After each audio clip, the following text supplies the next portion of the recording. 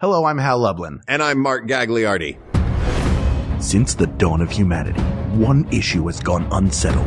With the fate of the world in the balance, we're here to settle, once and for all, best-looking Star Trek Starship. That's right. Don't worry, everyone.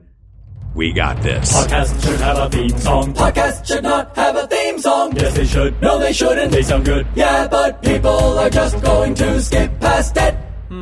You know what? You're right. We got this. Welcome to We Got This with Mark and Hal. The show that settles the debates nobody else will touch. What is up, people of the world? It's that time of year again. It's time for the Max Fun Drive. That's right. Here's the deal. We Got This with Mark and Hal is directly supported by the members of Maximum Fun. And once a year, we focus on celebrating those members and seeing if those members want to upgrade or boost or gift memberships to other people. And we also focus on adding new people to that Max Fun membership. And that could be you. In a bit, we'll tell you about some of the gifts and goals that we're offering this year. And if you want to go ahead and have the website queued up when we do, open up the best browser, you know which one, and type MaximumFun.org/join. Thank you for listening, and on with the show that you make possible. And here we are in space, the final frontier. That's from Star Trek, Mark. I don't know if you know that. I watched a little bit of Star Trek. Here's the thing, Hal. I am not equipped to talk Star Trek without help. What are we going to do about that? It's Max Fun Drive, so we've got to bring in not only friends, but subject matter experts and fellow members of Maximum Fun. That's why we have Adam Pranica from The Greatest Generation here to join us. Adam, hello. I'm just here to help. I can help. You are here because it's Max Fun Drive, and we adore you, and we think you're hilarious, and this is going to be a really fun conversation. Right back at you guys. Thanks, buddy. About the ships in the Star Trek universe. Now, I know the topic is, as described, best looking Starship. But that said, I think that there will be details that we will dive into that might not necessarily have to do with how they look. Like the fact that the ship in Discovery was, retrofitted for war and has this crazy new drive on it that the other ones don't have. There's going to be sort of spec details, but this I do think primarily is about the beauty of these ships. Mark, it sounds like you know what you're talking about. What's funny? I do not. At all. That was the one factoid you had? That was the one. Well, no, I went through. I mean, I did my fast cram session with what Ken sent this afternoon. I also fast crammed before the show, so right? I think we're all on the same level. Okay, good. Yeah. That Discovery ship was, on first glance, my favorite out of all of them. It's got, oh yeah. We'll get I'm ready to fight. I'm ready to fight right now. Yeah. Well, I'll get to why. But again, this is as an outsider. I don't know. You literally have The Greatest Generation, a podcast about the Star Trek universe. You guys are strictly TNG, right? Well, Greatest Generation started as just a TNG show, and then its wild and bewildering popularity forced us into doing a series about DS9, and now we're talking about Voyager on The Greatest Generation. But we also have that sidecar show, The Greatest Trek, which is all about the new Star Trek shows, including Discovery. And Discovery was actually the first series we covered on that show. There you go. With the best ship. Who would have thought, Adam, after all those years, that people would enjoy something about Star Trek with two charismatic and funny hosts? I just don't know how bewildering it is, frankly. The world was ready for us at the right time. Yeah. Opportunity met preparedness. Yeah, absolutely. That's the real luck. Yeah. I'd like to break this down, if I may, I will generally probably wind up doing more facilitating and reffing than actual deep knowledge on any of these, to be perfectly honest. But I think we can start to look at these as a whole, because there are certain things that most of them have in common. There are a couple of outlier ships in this. Mm-hmm. They each have a saucer, that great big circle in the front, two nacelles. Do you say nacelle or nacelle? Where is the accent on that word? I am not the person to ask for correct pronunciation on anything, but I'm a nacelle. That's how I say guy. It. All right. Yeah, like Nacelle Nichols. Sure. She was great. That's how I pronounce it. Yeah. Nacelle Nichols. As a Southerner, I say umbrella. You know what? That's probably a Star Trek drag name that I just ripped off, like, subliminally. Like Nacelle Nichols. Yeah, oh, that's got to be one, right? Yes. Oh, yeah. Oh, that's so. Oh man, I want to see that show.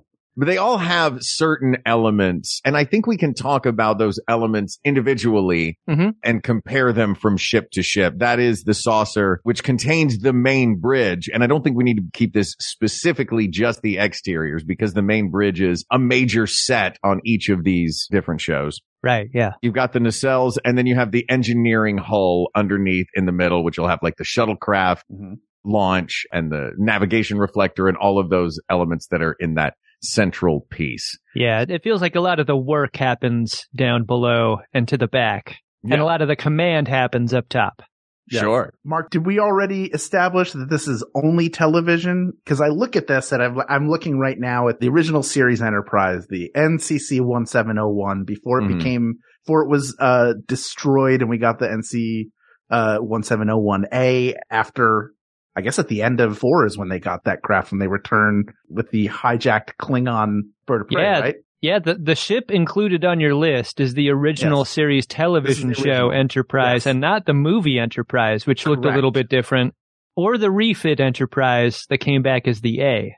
Yes. Right. This is the original. There's something beautiful about this, that this was designed in the mid 60s, the mid to late 60s. Hal, I don't want to get pedantic, but it was actually the year 2245 in San Francisco that this ship was designed. Wow. Starting early. You know what? As hard as you just came for Hal just then, you're going to get it even harder on the Reddit. Any possible mistake you make on this show. I want to fill this with Easter egg mistakes. Like, where does Chewbacca sit in this? This is the gift. We're just giving people stuff to do. Yeah, he rides it like a horse. He rides it like a horse. He sits on the back. Space. Yeah, he shoots his crossbow off of it. Yeah. The saucer part is a steering wheel, like the steering wheels on the teacups. It just makes it spin. You're going to notice in later versions, just on TV, that the nacelles, the pylons that are connecting them were slanted. This is very they're sort of rigid out front. Even later versions, like in film and other adaptations, it has a little bit more, there's like a more almost aerodynamic design to it. But there's something really great. I love the main deflector, the little radar dish at the front of the hull. There's just a lot, it's so iconic. It's such an iconic starship. And it's you guys ever mess around with the, they famously remastered the original series many years ago, and they made all of the effects look amazing. All the planets look really great, and all the ship shots look great too. Like, it made TOS worth watching for me as soon as they did that. Like, this old ship looked pretty crunchy back when it was originally on TV, and I think there's something beautiful about it now in a way that it maybe wasn't before. I'm not entirely on board, though, with changing something from the 60s. That, you know what I mean? Like, if there was that crunchiness to it, and there was that, one of the reasons I love the mid 80s Santa Claus movie with Dudley Moore is that the effects in that movie are so mid 80s. Also, the cast of Star Trek, the original series, was probably as drunk as Dudley Moore was in that movie. Just hammered.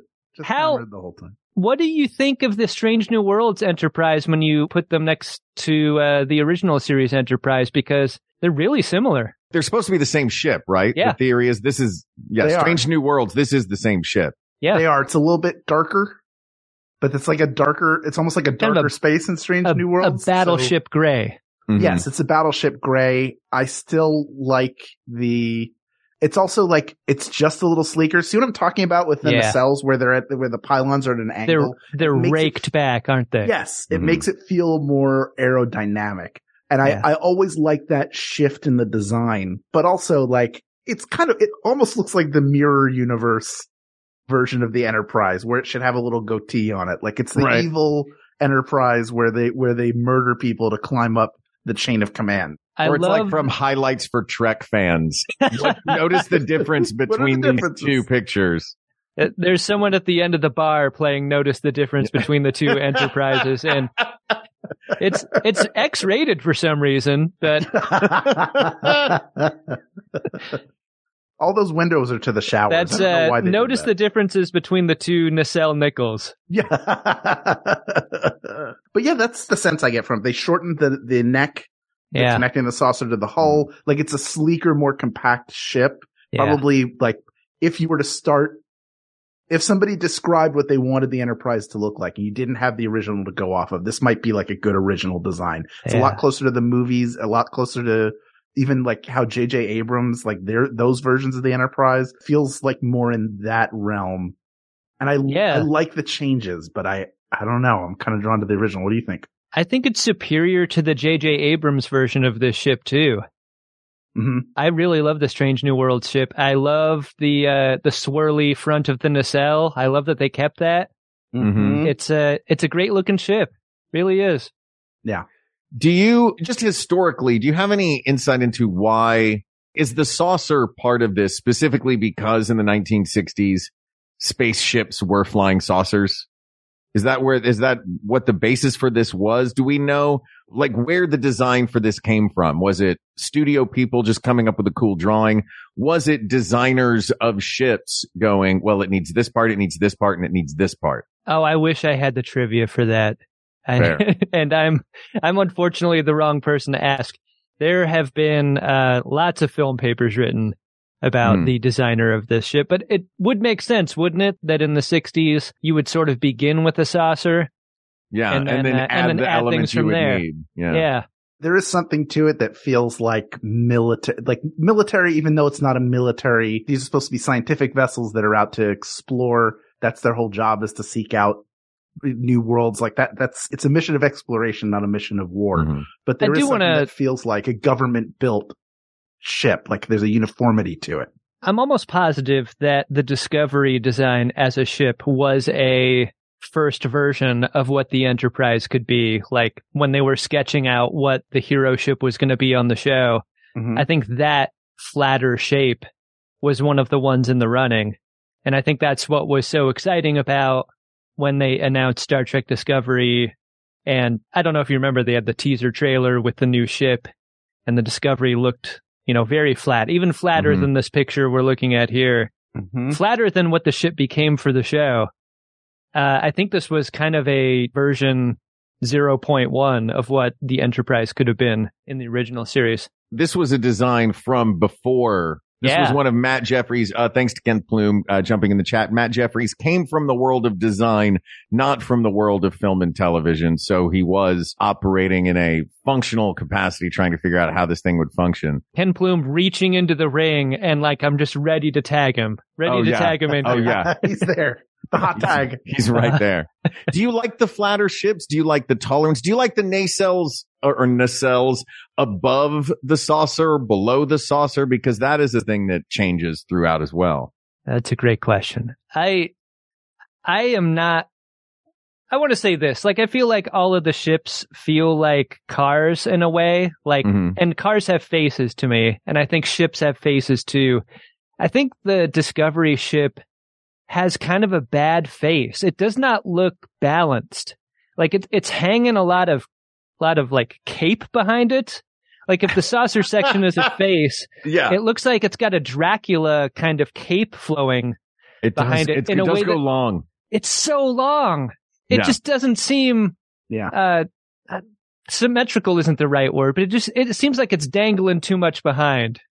It does feel like those Ralph McQuarrie, Star Wars concept images were that's kind of a neat version of Vader, but I like the version I got on screen better. And this feels like the saucer section feels like a Federation starship. Then the bottom half looks like a bird of prey. It looks like it's like a step away. Then when you look at it over top, it is way too long. I'll tell you what I love about this ship though, is I love the 3-section saucer. Mm-hmm. The fact that the saucer is 3 concentric circles, like the side of a Target in Burbank. It's impractical, though. Can you imagine how log jammed those hallways get? It's a neat trick how they spin on the show, too. Mm-hmm. It's always thrilling when they spin those sections. Do they function? Does in the Star Trek universe, does it function by Pentagon rules? Like the people that have their quarters and their offices in the center section are the most important.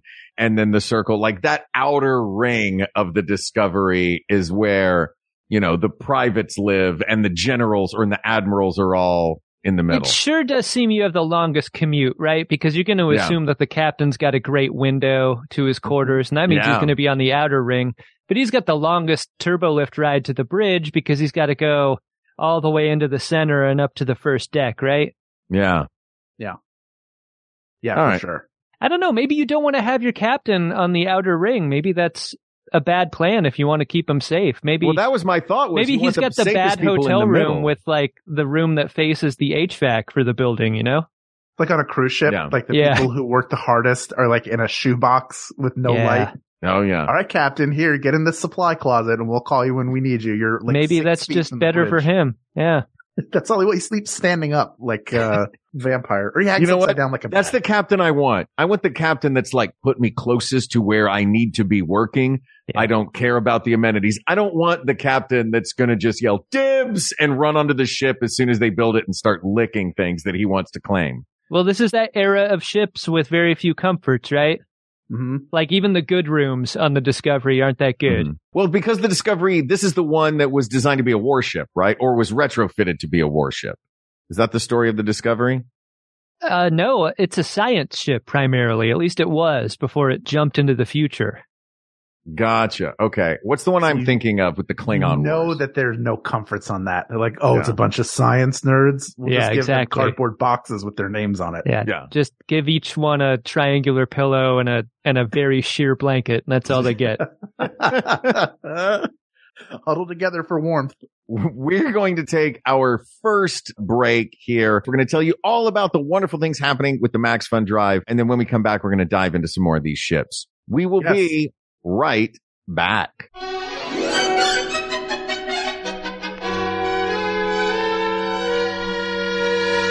We told you we would be back to talk about the Max Fun Drive, and guess what? We're no liars. Once a year, our network Maximum Fun holds a drive to recruit new members to join the ranks of those folks who think, hey, even though I can get this show for free, I'm going to step up for this community of listeners and support my favorite podcasts. Being a member means being part of the team that keeps We Got This coming to your ears every week. So please, will you join us as a member? Visit MaximumFun.org/join. If you're new, that's where you can become a member. If you're already a member, first of all, thank you. And second, that is where you can upgrade, boost your membership, or buy a gift membership for a friend or an anonymous Max Funster. Doesn't it feel good to give a gift to one of the people of the world? Well, if you become a member, you're giving a gift to everybody. And speaking of gifts, we have some to offer you for joining. At a membership of $5 a month or more, you'll get access to all of our bonus content and the bonus content of all of the shows across the network. This year, we did a really fun one. We talked about the best airplane food. What is the food you should be eating on an airplane? It's all the information you need that you never knew you needed. You're welcome. Not only that, but you'll get access to the bonus content for every Max Fun show. And of course, if you bought a gift membership, that recipient will get the bonus content too. We have also got some specific goals for our show. We Got This with Mark and Hal. We have some stretch goals for everybody to benefit from if we reach certain levels. And here they are. If our show, a small but mighty member of the Max Fun family, gets 250 new or upgrading members this year, we will have a Hot Ones Challenge episode. How does that work, Hal?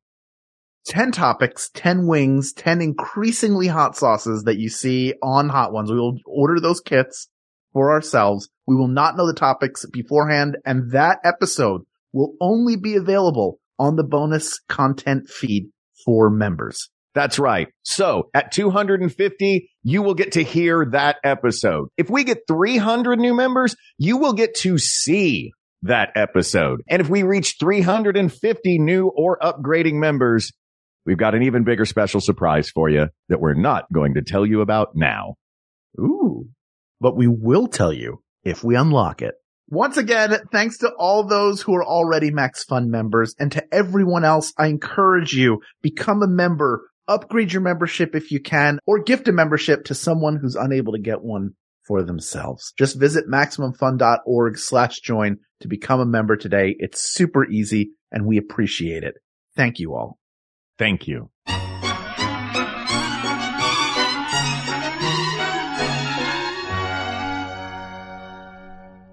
And we are back from our pledge break. Fellas, I think it's time to ask now. You are the expert on this, Adam. It's where your show began. Let's talk about the D. Can't wait. Right? Yeah. This is my first Star Trek crush, really. Was Next Generation was your first Star Trek crush? And this ship specifically, like, look at these lines. It's sexy. This is a sexy ship. You know what? Like, if the Discovery is a 1975 Chrysler New Yorker, just this giant long thing. Mm-hmm. Mm-hmm. Yeah, the Next Generation, it's like a sporty little Porsche. It's squat, it's short. Even the saucer on it is oval and flattened, so everything feels compact. The Porsche comparison is really apt, and I'm glad you took it in that direction. It's so curvy. Yeah. Like it's a sexy ship. This one, the nacelles are lower than the bridge. So the whole saucer area is above everything else. And also we have on the bottom of this particular saucer, do all of them have this? I know in the dead center on the top, they have the bridge, but do they all have, and what is the captain's yacht? They all do not have that. This was a fun feature of the D.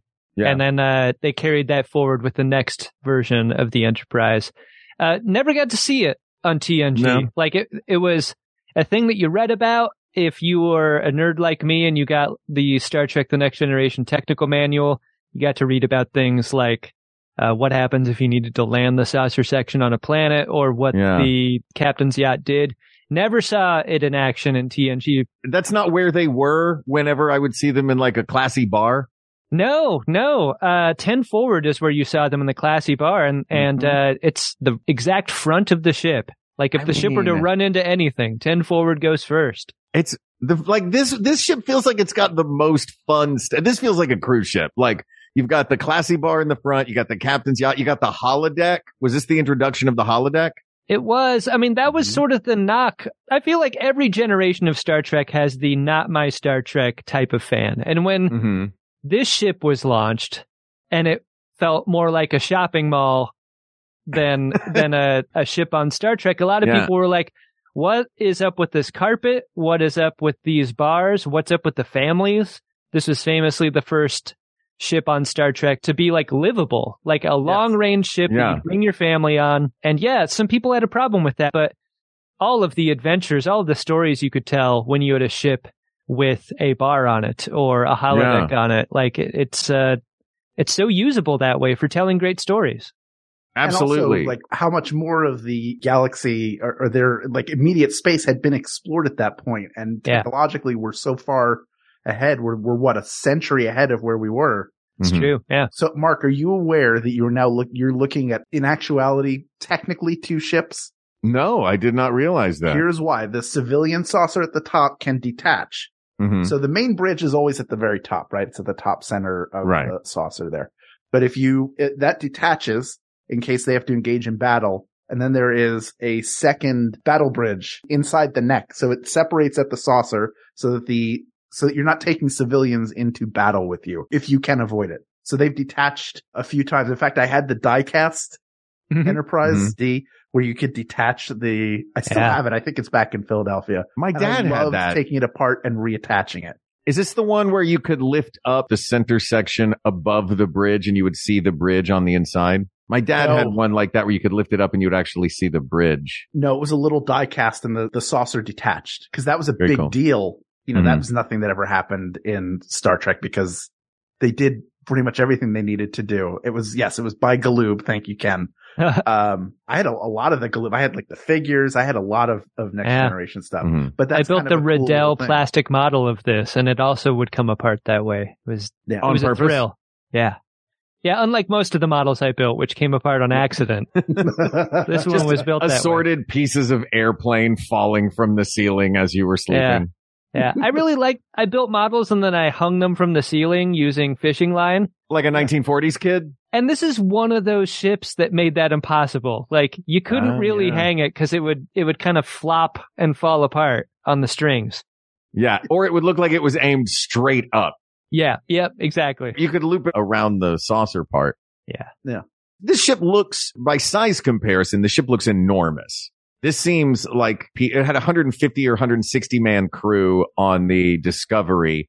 And then you get the dead weight of the families on the D. Yeah. Schlepping them around. Significant others and children running around. This is not why I joined the Space Navy. Yeah, now I have to have a school in here. We might have to fight. Look, I gotta say though, that as a storytelling technique, I think that ramps up the stakes in the storytelling because you can't just say, hey, they knew what they were signing up for. That's my wife in there. Yeah, exactly.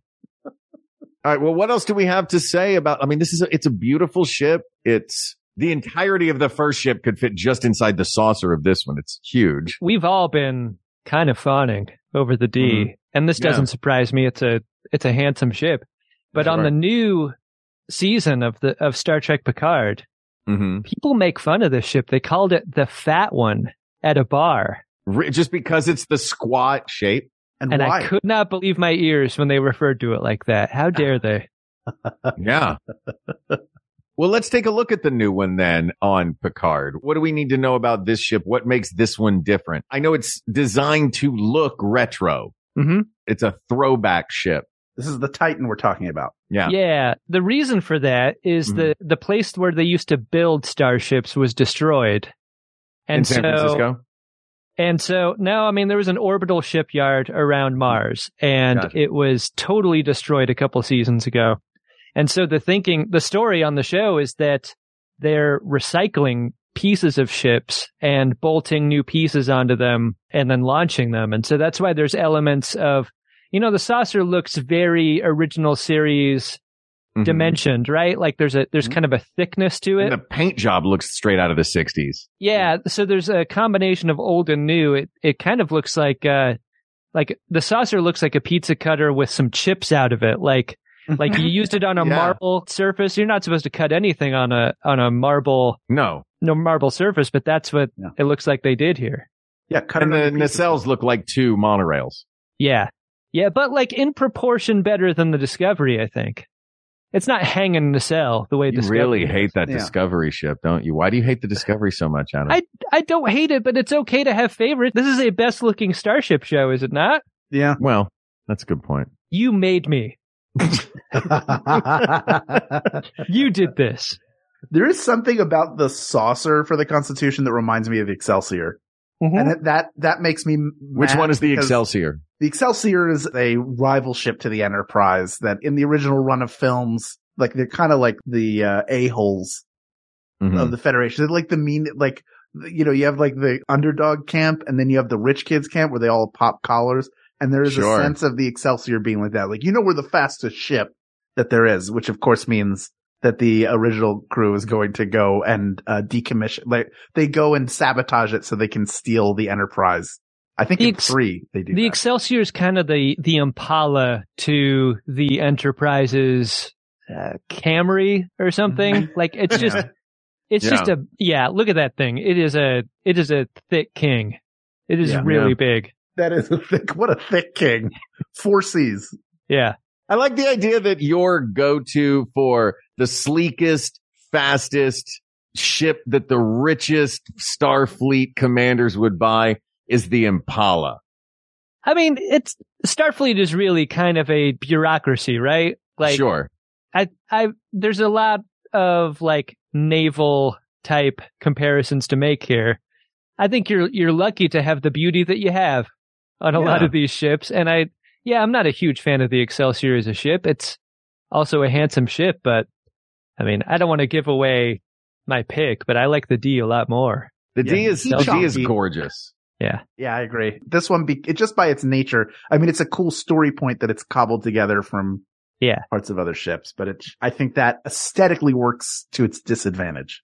Yeah. Yeah. Storytelling wise, I think it works to its advantage. It's a cool looking ship knowing that it's cobbled together from other ships. That I find exciting and fun and cool. I wish we got to see the cobble though. Like this is, we're just on the ship leaving space dock in Picard season 3. And I really wanted to see some more of that tasty shipyard footage. Yeah. Yep. Also, if you're going to cobble together vehicles, just spread out your timeline. Yeah. Like, put some 1956 Chevy Bel Air fins on the back. Have it pulled by a couple of horses in the front. Throw a Conestoga wagon tarp over the back and have a cookie back there making chili. Let's do this. Let's go real mishmash ship. You know, like there's that belt section around the saucer. Why don't we throw some wood grain on there? Yeah, right. Let's make it a Woody. Come on. That'd be nice. Throw a surfboard on top. Yeah. Why not a flame job? Oh, why don't we have? Why did none of these ever get a flame job? Why is it there? They have this giant saucer on the top of all of these. Why is there not a big eagle on any of them? Oh, that would be awesome. Adam, one time, Mark had a car and he decided he wanted a flame job on it. So some friends of ours, along with Mark, painted a flame job on his car, but with like Home Depot paint. Yeah. Perfect. It wasn't like paint for a car. So it looked, imagine how that would look to you. It didn't look as good as that. Hey, this looked amazing. I will point out that this car was a 89 or 90 Volkswagen Golf. It was red and I paid $750 for this car. Wow. So I had to make it look awesome on my own. It wasn't going to do it itself. Those old Golfs are great though. I think you got to steal. Yeah, exactly. Thank you. Golf now. You know what? You take the money you save, you put it in paint buckets at Home Depot. Yeah. Just rolled it into a great paint job. Yeah. I added value to that vehicle. Sweat equity alone. All right. What do you guys want to talk about now? Are there any others that are jumping out at you? We've got like 10 of these. Some have some different vibes to them. The Voyager is another one of these that has a very different look. Yeah. In the way that on the D, the saucer is oblong in the squat direction. In the Voyager, it's long the other way. It is oblong and extending out. You know, the people you see at the gym, not me, but for people who go to a gym, you see other people there and some of them work out so much that they have a lot of musculature, but they can no longer put their arms. They always look like they're about to draw 6-shooters because there's so many muscles. Like their arms have been moved out of position. That's what this ship reminds me of. I remember the show. Obviously, I remember like getting together with friends to watch the premiere and it felt like they were trying to do like, all right, we did the D. Now what's the next thing we can do? Like what's the next generation of ship? Yeah. Let's design something different. And this just doesn't do it. Even from the front approaching you, it looks like somebody took Lando's helmet from Return of the Jedi when he's undercover at Jabba's palace and said, we're going to make a ship out of this. Like it has that shape to it. It feels like they started with its need to land on a planet. And the idea was like, design a ship that looks like it could do that. I mean, that's not a bad thing. Yeah. Because they do have to land on planets. I don't know. This ship to me looks like someone drew on a spoon. It looks like a tool you use to smooth talk. Yeah. From the top, it looks like someone flipped over a spoon and drew numbers on it. Yeah. We're in season 5 of Star Trek Voyager, and it's been a great series so far.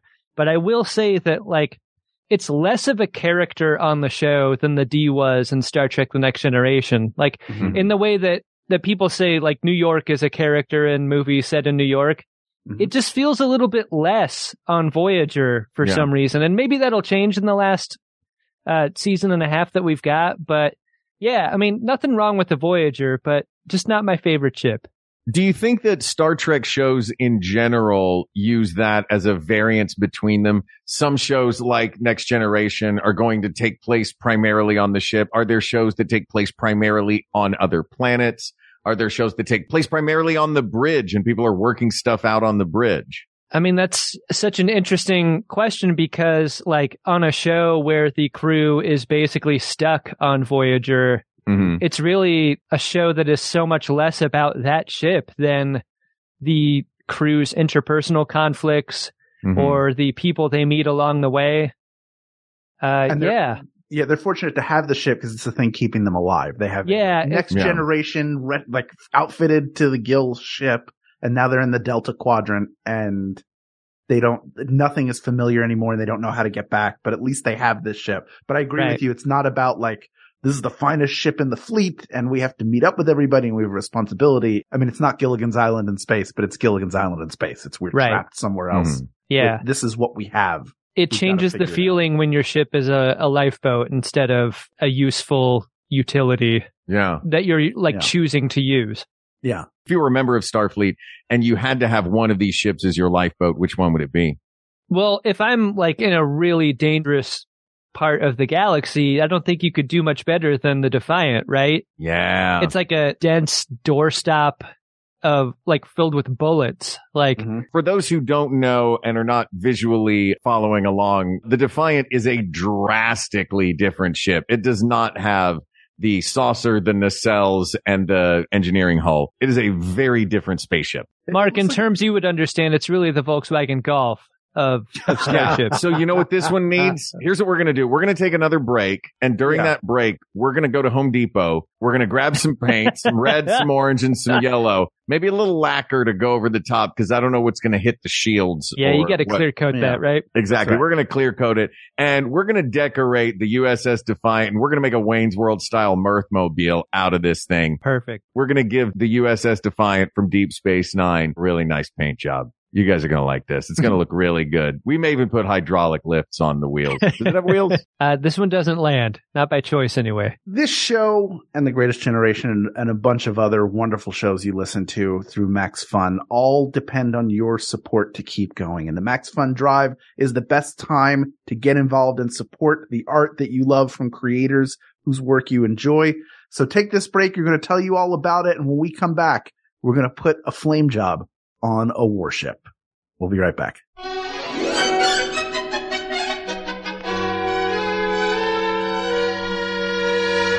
Hey, we're back to talk a little more about the Max Fun Drive. You know, one thing that our listeners have mentioned to us many times is how much they enjoy the community that this show has nurtured online. We live in a world of heated verbal battles, and it's really nice that we've carved out a home for fun, often silly, respectful debate where person of the world Shelley Godefrin says, quote, I love seeing the passion that people have for what are essentially mundane topics, end quote.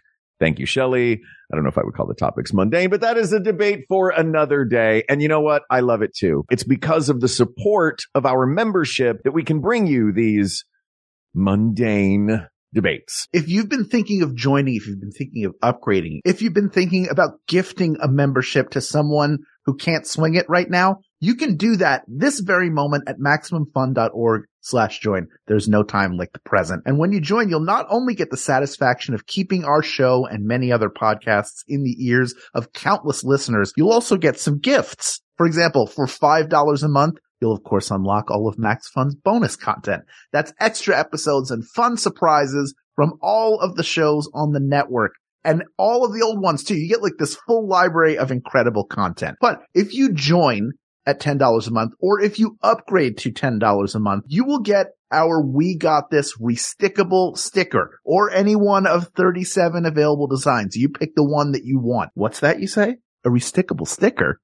I've never heard of such a thing. Well, now you have, and you can own one. You'll also get a spiffy Max Fun membership card, and of course, you'll get all of that sweet bonus content from the $5 level. At the $20 a month level, we will send you a special gift to go along with the sticker, the membership card, and the bonus content. You can choose either our embroidered Max Fun Rocket logo hat or our Max Fun culinary kit, which includes a jar of bespoke maximum flavor spice blend and a Max Fun family cookbook. It's beautifully designed by Tom Deja, and Hal and I both have recipes in it.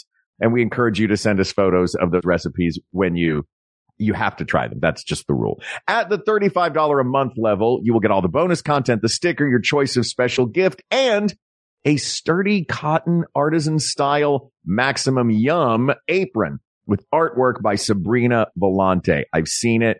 It is gorgeous. Will you please join us as a member? Won't you please join us as a member? Don't wait until later. You're thinking about it now. You're excited. Just head over. You can join, upgrade, boost, or gift at MaximumFun.org/join. We will wait here. And by the way, don't forget to check the box next to We Got This with Mark and Hal. That is how you make sure the folks at the network know that you're supporting this show and we benefit directly from your membership. Thank you again. Special thanks to our current members and everyone who has supported us for all of these years. But right now, let's get back to the show.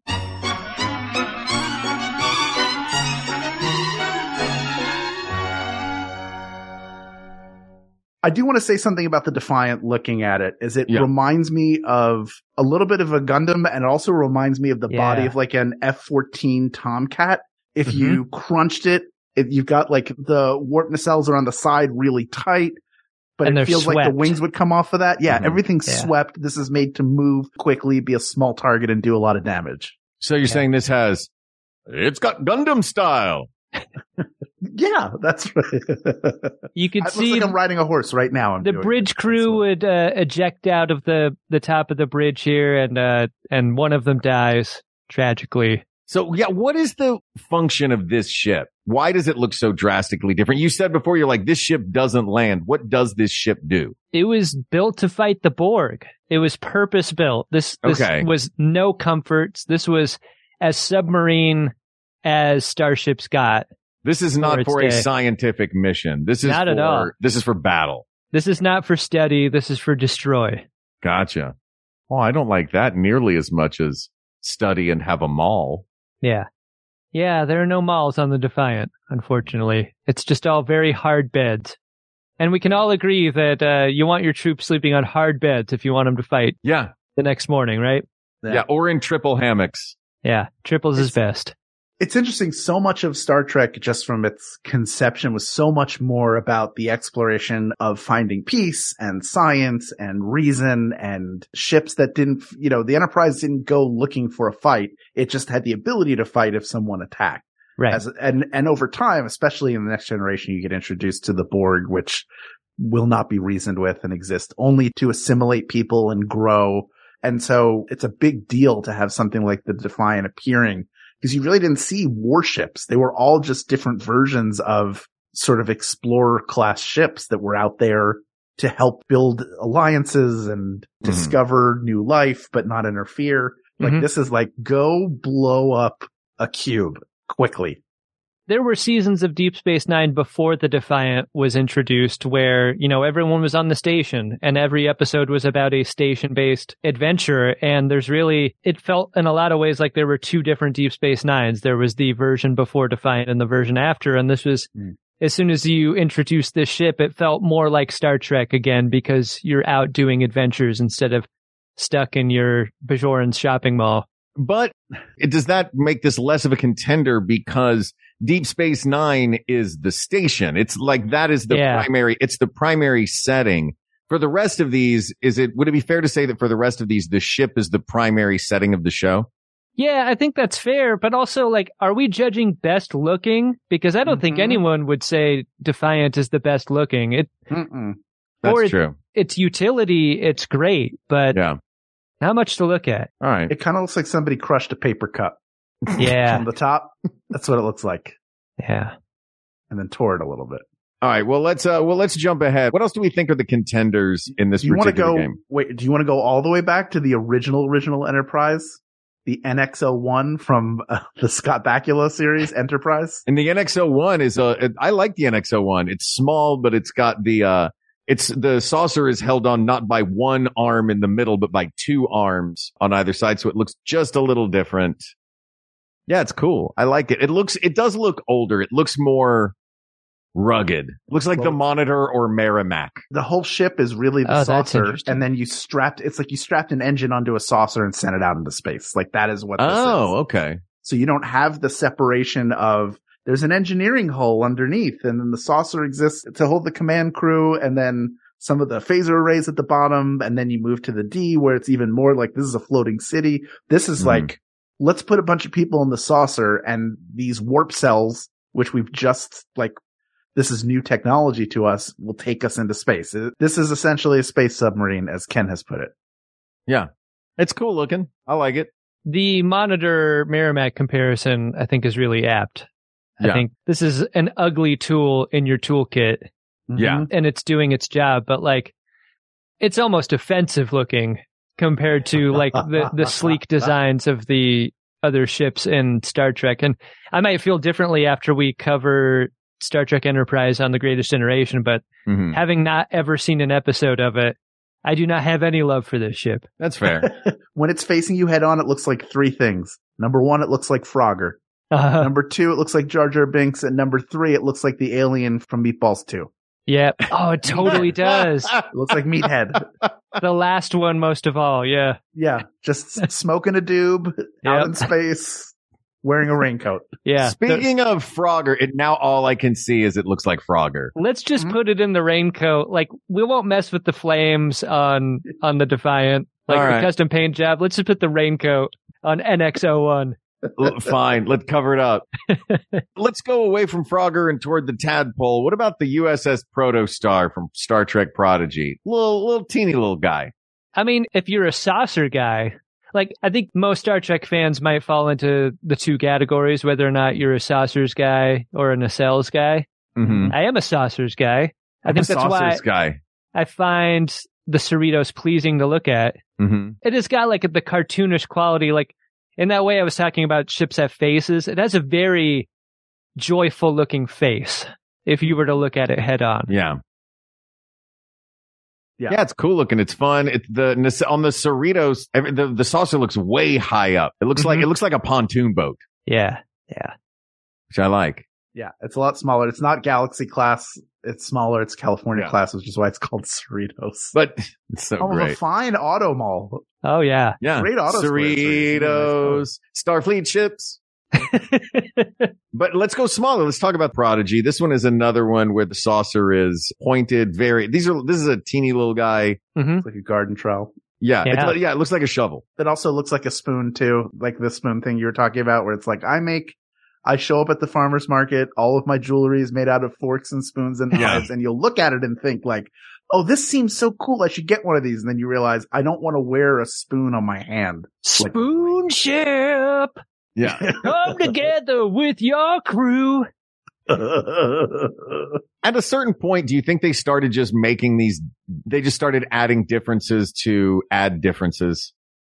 You know what I mean? I mean, the ship is really, really distinct. Like, it doesn't have a normal warp drive. It's powered by a star. That's pretty cool. The crew is kids. That's another fun aspect to it. That's great. It really doesn't feel comparable to any other ship, though, for those reasons. Yeah. It's really weird. The bridge looks like a cockpit. It's so clear up at the top. And it's really glassy. Yeah, it just looks like a small glass dome usually on most ships, or just a small dome, but this feels like they are in a cockpit of a ship. It makes the whole thing feel a lot smaller. Yeah. They do the Star Trek pizza cutters because the saucers are so rolly. Mm-hmm. Why don't they do the garden shovel with this? That's a piece of merch they should be doing, right? Yes. Look, anything that is remotely round, spoon-shaped, or shovel-shaped and could be made of metal, I would gladly get the Star Trek ship version of. Absolutely. Yeah. It would also make a great ice cream scoop. Yeah. Oh, yeah. Look at a that. little curve to it. And then the bottom is you could get. You're doing mix-ins with that thing, no problem. Yeah. Oh, yeah. You get two of them, chop it up. You say, what do you want, Kit Kats? And then you use those. You're singing for your tip in a very demeaning way. Yeah.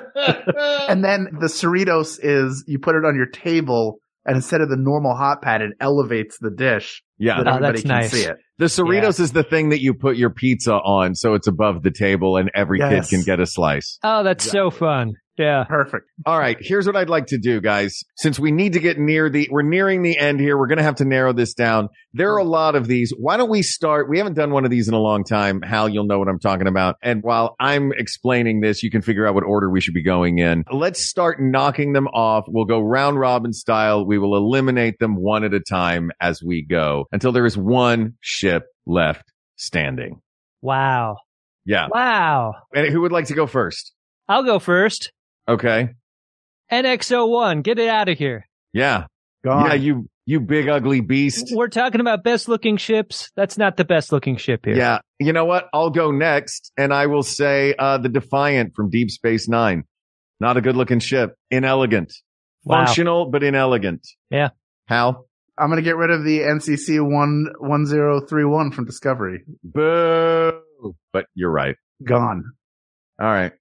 I'm going to cut the Protostar.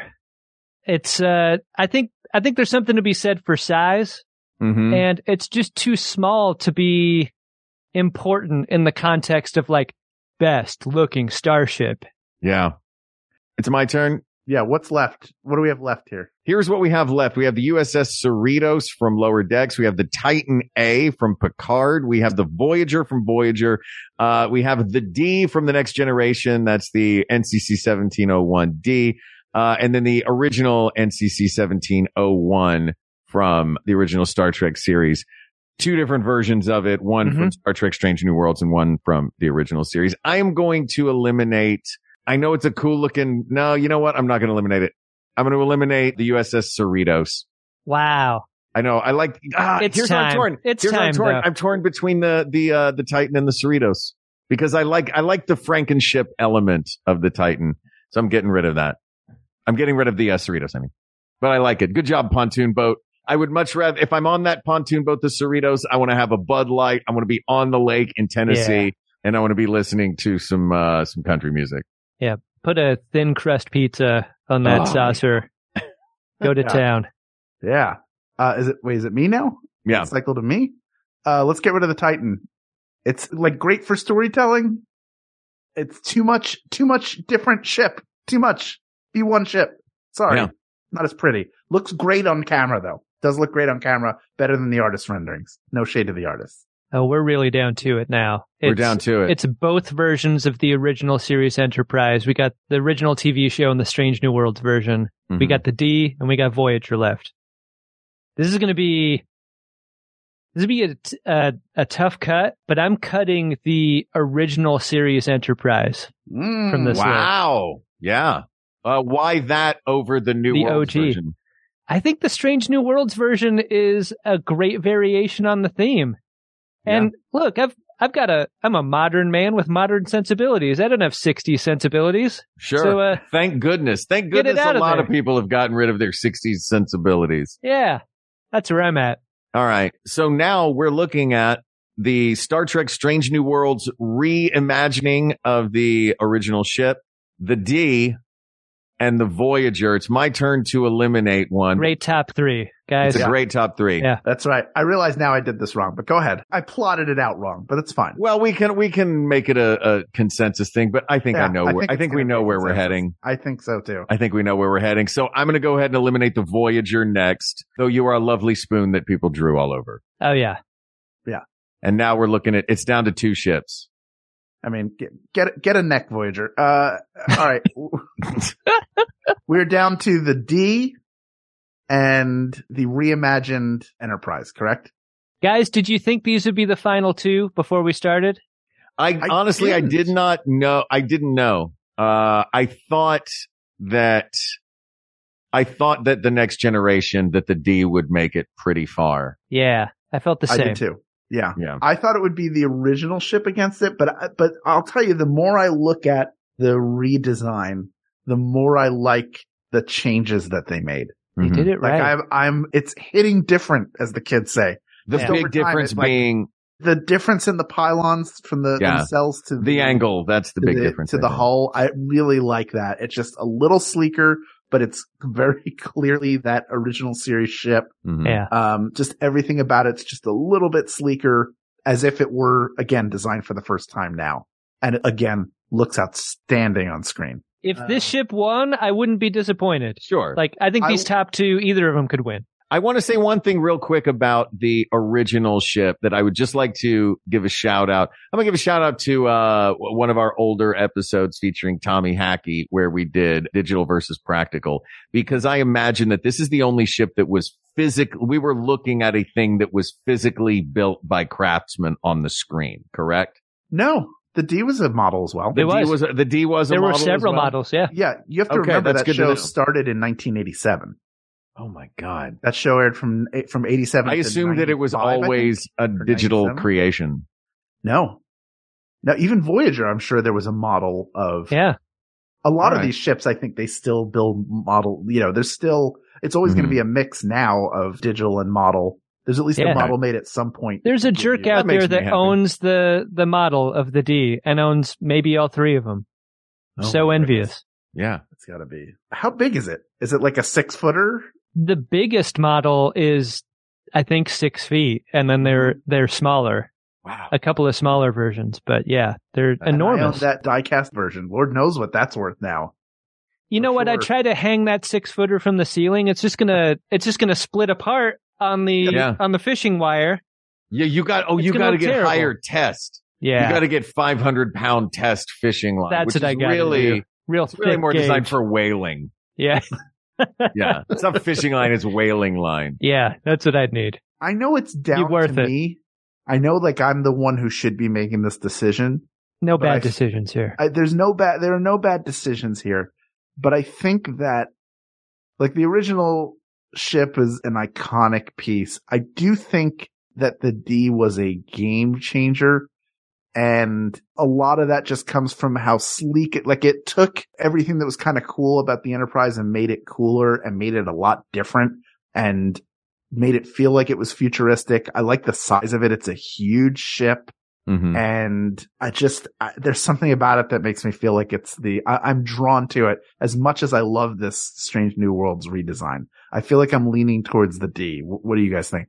It's such a great way to put it, that you're drawn to it. Cause I feel like when I started watching TNG, I was of the age where I started to get interested in cars. Mm-hmm. I started to get interested in starships, whatever special feelings I started to develop for girls or whatever.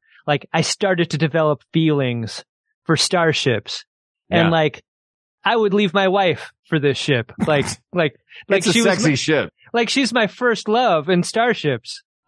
She's amazing. I love the D. There's something very telling that happens on this show sometimes where the eventual winner of an episode, we know it the moment it happens because it's the one we light up on when we start talking about it. Mm-hmm. And when we started talking about the D, all three of us lit up like Christmas trees just to talk about. It's got the yacht. It's got the bar. It's got the holodeck. It's got the sleek look of a Porsche. It's a gorgeous ship. Yeah. It detaches. Yeah. It's got that carpet. I mean, we had so many adventures together. 26 episode seasons. Give me a break. Even the bridge, the interior design of the bridge and the way it looks, it makes more sense. Because generally on a bridge, everybody's facing away from the captain. But here you have way more crew members that are facing out towards, everybody's looking more in the same direction. There's still stations that line the back of the bridge, but even that sort of design piece makes a difference. Not only is it better for shooting television because all your actors are looking in the same direction and can communicate with each other a little bit easier, but it also makes more sense that they would all be looking outward and more of what they're looking at would be out in front of them. That's what they'd be dealing with. So, you know what? I never thought of that before.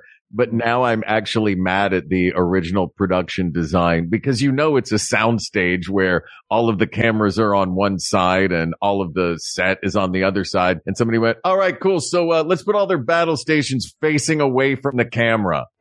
But it also made everything feel different, right? So you have different areas. It makes even the bridge, there are different areas to shoot. You have to go over to Mr. Spock's station to talk to him. You have to go over to Lieutenant Uhura's station to talk to her. So it created some separation in that bridge, but you don't need that anymore. That we're already established and entrenched in the world of Trek. By the time we get to 1987, we're 4 movies in. We've got the original series, got the animated series. Star Trek still is heavily in the consciousness. We know how bridges work. So this feels like what I like about this design is the same thing about that bridge. It's a shakeup and it's an improvement on what we already had. So I would say people of the world, the best looking starship, this is going to be controversial no matter what we pick, is the NCC 1701D, the Enterprise as it appeared in Star Trek The Next Generation. I know it doesn't count, but I like the version from the very last episode that had the future version that had the 3 that was cool. On it, the third one. Really cool. This thing just could rip through a planet if it needed to. I just thought that was cool. But just as fingers crossed, it doesn't need to. It doesn't need to, we hope, but it's an improvement on the initial design. It moved it forward. Sometimes that's what it takes to come out on top. It's not being the first in the original. It's being the improvement on that. And that's what makes this one the winner. Asked and answered. Hal, I gotta say, you made the right choice. You and no one else. If anyone has a problem with this choice, This was Hal's call. They can bring this to you. Yeah. That's right. And I'm on the internet at Mark Gags on Twitter. Wait, no. Me there and tell me what you thought of the decision that I alone made. Wait, but you. Too bad. Go paint a flame job on your internet. I don't know what that means. Adam, thank you so much. You've been long overdue to come on this show. Amen. And I have wanted to for so long. I'm so happy to finally be here. Thanks so much for having me. Well, you'll come back. We'll do something non-Trek so you can. I'd love to talk about something non-Trek with you guys. I'd talk about anything with you. We'll have you out. We'll have you on, and we'll do a different one. But thank you, especially during Max Fun Drive, to come and be a part of this. I'm happy and proud to be network associated with you guys. Amen. Where do you want people to find you? Oh, find me over on Greatest Generation, and Greatest Trek really is super exciting right now with that third season of Star Trek Picard. It is a great season of new Trek, and there's so much to talk about and make fun of and all the rest. I'm really liking it. So join us over on Greatest Trek and go back in the back catalog for Greatest Generation when that's done. Yeah, whether you're like a lifelong Trek fan, you can enjoy it. If you've never watched any Trek, like Benjamin and Adam are the perfect guys to guide you through it. Like, it's just yeah, you don't have to watch the shows either. It's kind of a recap show too. We'll take you through it. You have handheld me through this episode today, Adam, so I appreciate that. Thanks, Mark. I'm a minimal Trek fan, but this was a delightful conversation. It was very fun to get into the weeds with you guys about stuff. So even if that's not your bag generally, you guys make it so much fun. So thank you for being here. And also, Adam, I just want you to know that I have been and always shall be your friend. It always chokes me up to hear it. Yeah. Now I'm going to die of radiation poisoning while Mark takes us out of this episode. Now I'm going to die wearing these giant gloves. Yeah, these giant. I can't even really do the Vulcan salute in it. Like, just imagine it's happening with this. I mean, they're mittens, so I think he's doing the thing in there. It's in there. Like, oh, he's definitely doing it in there. Yeah. Well, this topic is closed, but there are many more topics to discuss, so you can reach out to us for our next episode. We Got This, The Search for Hal. Come up with a topic for us. Visit us at We Got This Tweets, or fire me into your email in a coffin that's also a torpedo. That's We Got This Podcast at gmail.com, or fire it into the Facebook group, facebook.com/group/We Got This Podcast. We never really talk about Trek. Talk about what you love, your favorite ship. What do you think looks the best? What are you digging in Trek nowadays? Now that there are so many, you have an embarrassment of riches. Tell us about it there. Thank you to producer Ken Plume, the dilithium crystals that make our show go. You can support him at patreon.com/Ken Plume. Thank you to researcher Kate McManus, graphic designer Uri Kelman, and QA engineer Jen Alba. And thanks, of course, to our musicians, Jonathan Dinerstein and Mike Furman, for our score and theme song, respectively. And thanks to you, the people of the world, for giving us all a chance to boldly go where we have gone every week for over 8 years now. 8 years? My gosh. This is so much fun and such a delight to do every week. And it is because of you that we do it. There's one more thing I'd like to say about Max Fun.